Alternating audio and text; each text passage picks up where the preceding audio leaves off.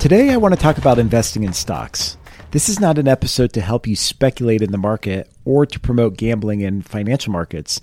Buying stocks based on a hunch or a tip from a friend without understanding the underlying principles of investing with the intent to make a quick buck before you exit is what I refer to as gambling.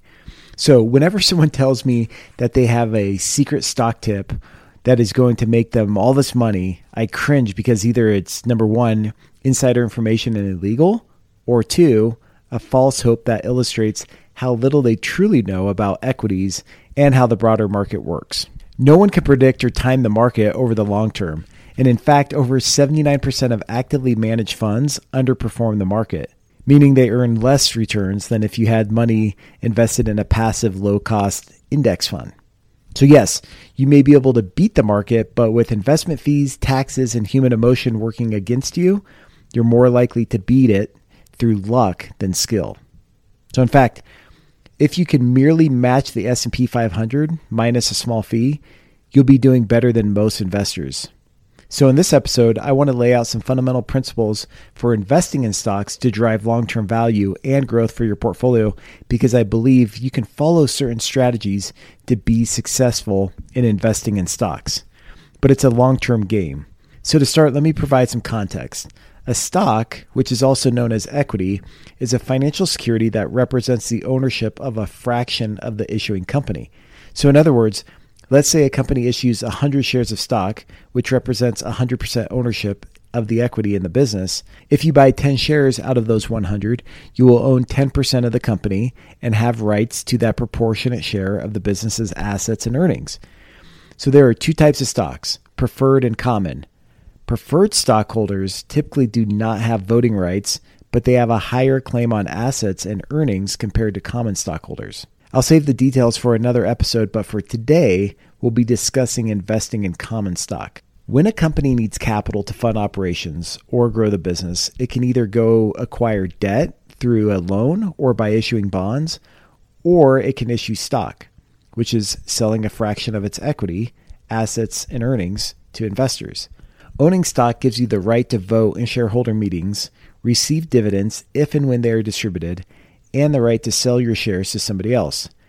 Stocks are bought and sold, mostly on stock exchanges, and are the foundation of many individual investors' portfolios.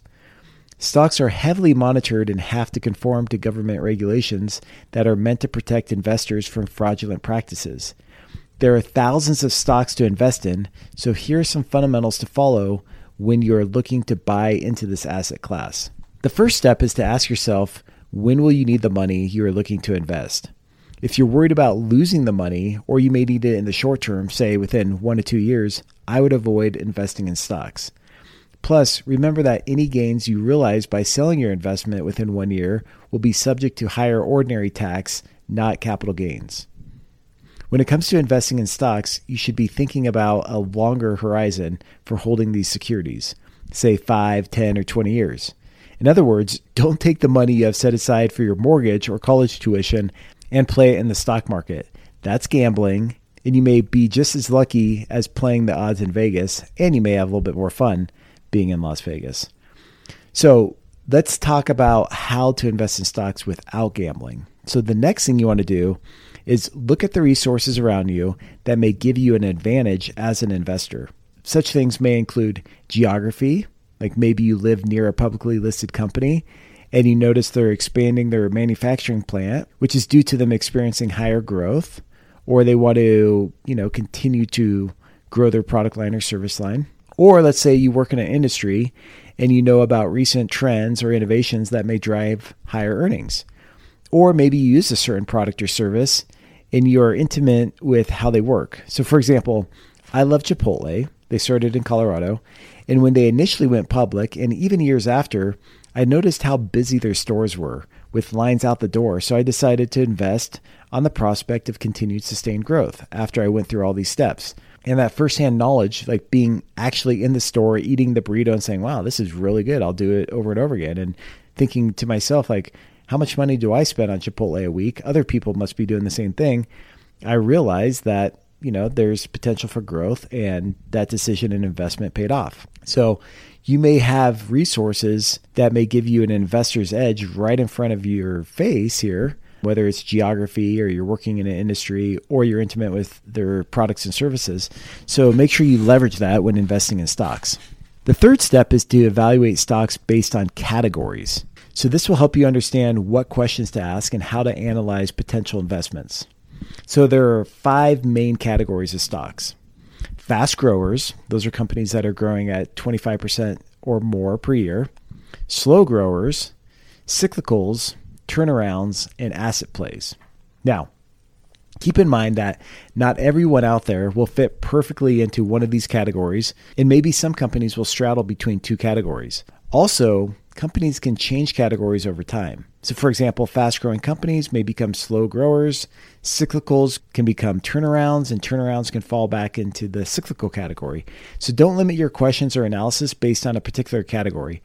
Instead, you should diligently seek to understand the story behind each company you invest in. And that's what I keep trying to promote here with Boosting Your Financial IQ. It's about understanding the story behind the numbers. So let me help you with that. So let's explore each of these categories in more detail. And then this may help you to understand what questions to ask or seek answers for before investing in these companies. So first, with fast growers, as I mentioned, a fast growing company is one that experiences a growth rate greater than 25% per year. This means in 3 years, they will double in size, 6 years, they'll quadruple, and so on. Make sure when you're looking at fast growing companies, you consider whether or not the growth can be sustained and if they have a strong enough balance sheet to support the growth. Some high growth companies can get in trouble real fast if they don't have the cash required to keep up with the high capital demands related to fast growth. So be aware of this, because I've seen a lot of companies that grow themselves out of business. So be mindful. The next category is slow growers. For these companies, you'll want to ensure that there is steady earnings growth on the horizon. Also check if there are rising dividends, which may drive the stock price higher. In the long term, there has to be room for continued growth. For example, when McDonald's lunch and dinner menu began to stall, the company expanded their offerings by creating a breakfast menu, which contributed to more consistent, sustained growth for years to come. The next category is cyclicals. This category typically includes big ticket or discretionary items that are in demand when the economy is doing well. For example, this may include houses, cars, furniture, hotel chains, airlines, high-end clothing retailers, etc.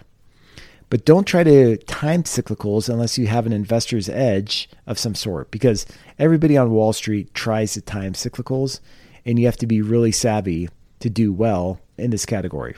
So in other words, don't buy on hope, waiting for something to change. Instead, look for companies that may have depressed earnings due to a market change, but also have low debt and good cash flow to weather the storm. If you plan right in this category, you could do really, really well. So when I was a CFO of a renewable energy company, the renewable energy company's sales went from like 300 million a year down to 80 million. And that's because tariffs were put on solar panels and steel. And before the tariffs went on to these commodities, developers, they didn't understand how this would impact their profit and loss and their return on investment. So they held off on, developing these projects. So as a result, this renewable energy company really took a nosedive, and it was privately traded. So it didn't impact the stock price, from a publicly traded standpoint, but it did definitely have an impact on the company's valuation if they wanted to sell at that time. But then fast forward a couple of years, the tariffs were figured out, tax credits were put in place, and the industry just exploded. And the company's backlog grew to $1 billion. And so you can imagine what that did to the valuation as well. So cyclicals can work out really, really well if you know how to play them right. So just be aware of that. The fourth category is turnarounds. Now, I do turnarounds for a living, so I could tell you most turnarounds fail. But the ones that are successful are those companies that have enough cash to cover operations and losses. They don't have a lot of debt coming due soon, and they have a good strategy and the ability to execute on that plan to transform the business. So if you trust the management team, if you trust the brand, if you trust their ability to actually transform the business, turnaround stocks they can provide significant payoffs. To be aware of that. Fifth category is asset plays. These stocks typically involve companies that have been around for 20, 30, 40 or more years, and they have hidden assets that the market doesn't recognize. Now, I don't mean that they are hiding assets. Instead, I mean they may have real estate that they bought decades ago, and these assets are listed on the balance sheet at book value instead at market value. In addition to real estate, these companies may have strong brands that are not represented on the balance sheet, and these brands allow the company to enter new markets or introduce new products at a greater scale and profit than competitors. So some asset plays will actually sell their stock for less than the cash value per share. So let's say you take the total cash of a company less debt divided by the number of shares, and it's $10 a share, and you buy the stock for $10 a share, you're essentially paying nothing for the stock. So asset plays can be opportunistic, and if you know what you're looking for, they could be very smart investments. Now that you understand the categories of stocks and are beginning to ask questions based on these classifications, it's time to understand the financial side of the investment. So first, stock prices follow earnings. So you have to understand if the management of the company has the capabilities and the resources to grow earnings consistently over the long run. So you have to ask yourself, do they have a strong brand? Can they manage costs? Do they have new products? Are they innovative? Can they execute, etc.? These are some questions to consider. Do they have a plan in place to make earnings and dividends rise? Overall, do they have a good strategy and market position? Number two, you can evaluate the price to earnings ratio or the PE ratio. And one way to look at the PE ratio, and I'm simplifying this, is that it represents the number of years it'll take for you to earn your money back if the growth rate stays consistent based on what it's valued at right now. So if the PE ratio is higher than the expected growth rate over the next 2 to 3 years, the stock may be expensive and vice versa. Dividends are also a good thing to evaluate. Dividends come from profits and can be a good way to measure company success. Maybe less for fast growers who plow their profits back into the company, but for slow growers for sure. But you have to be careful because a company that pays out too much of its earnings in dividends may be in trouble in the long run as they are reinvesting less in the business and are operating without a cushion with a lower margin of error. The statement of cash flow is the most critical financial statement to examine. This will help you to understand where the company generates cash, albeit from operating, investing, or financing activities. If the company is burning through cash, or in other words, has negative operating cash flow, it must have the ability to sustain its cash position by either getting to positive operating cash flow or by raising more capital. So if the company's already leveraged, they have a lot of debt, or let's just say the market is softening, the economy isn't doing too well, and they may struggle to raise more capital, this may be definitely a warning sign. So you have to understand where cash is coming from in those three categories. And if you want to learn more about the statement of cash flow, I did an episode previously that helps you understand it much better. So be sure to check that out. Make sure you understand the flows of cash in the business though, and the statement of cash flow will help you with this. The balance sheet is a critical thing to evaluate before investing in a company because it will help you to understand its financial strength. First, you want to ensure that the company has enough cash to fund growth and operations. If the company is losing money, you want to ensure that the company has a long enough runway or the ability to raise more capital to sustain operations and growth. That's what I just mentioned. So if you subtract cash from the sum of all short-term debt and long-term debt, and it's at least 25% of net worth, the balance sheet is likely in good shape. Now, these are just rules of thumb, so you definitely want to check the benchmarks for the industry. If the shorter-term debt, or if short-term debt plus long-term debt minus cash is greater than net worth, the balance sheet is weak. If total debt is greater than 50% of a company's total capitalization, which is debt plus equity, the company is typically considered to be highly leveraged. But keep in mind, like I said, this is only a rule of thumb and it varies by industry. Like in banking, this ratio could be much higher than 50%. So evaluate these metrics based on industry benchmarks. Also, be sure to account for lease obligations when you're considering debt, because this is a form of debt, and oftentimes these amounts could be very substantial. So make sure you dig into the footnotes to understand what the lease obligations are of the company.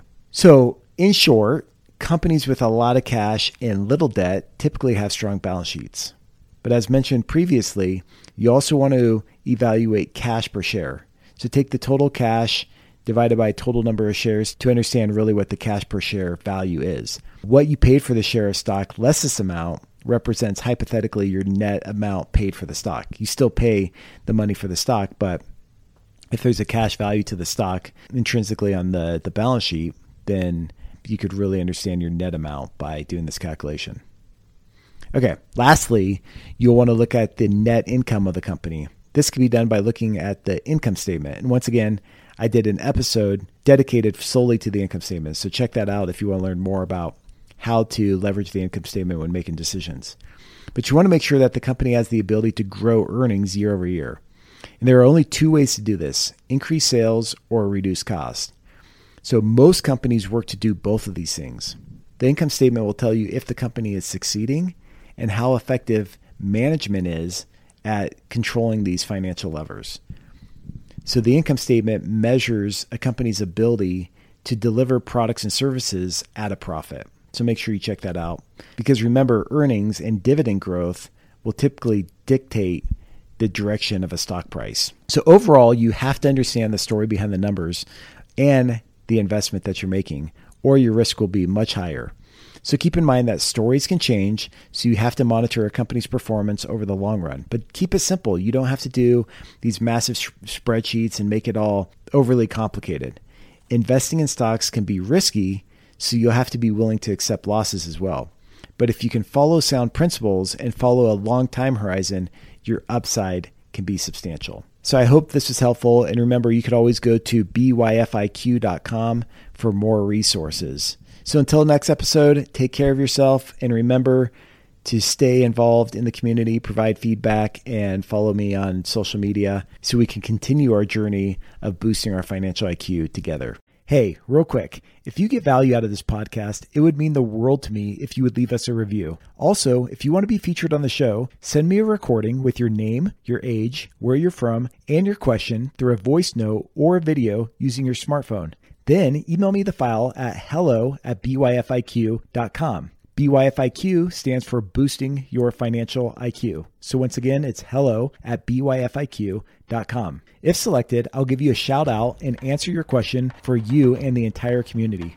One last thing, if you want access to additional resources that will help you fast track your path to financial freedom, visit byfiq.com or download our free app in the Apple or Google Play App Store today. Thanks again.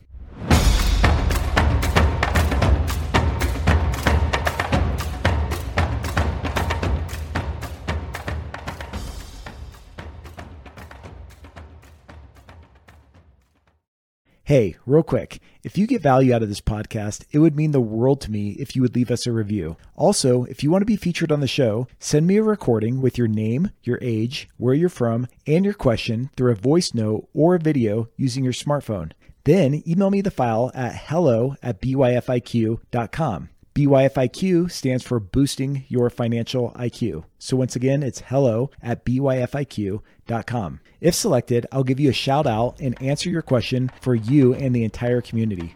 One last thing, if you want access to additional resources that will help you fast track your path to financial freedom, visit byfiq.com or download our free app in the Apple or Google Play App Store today. Thanks again.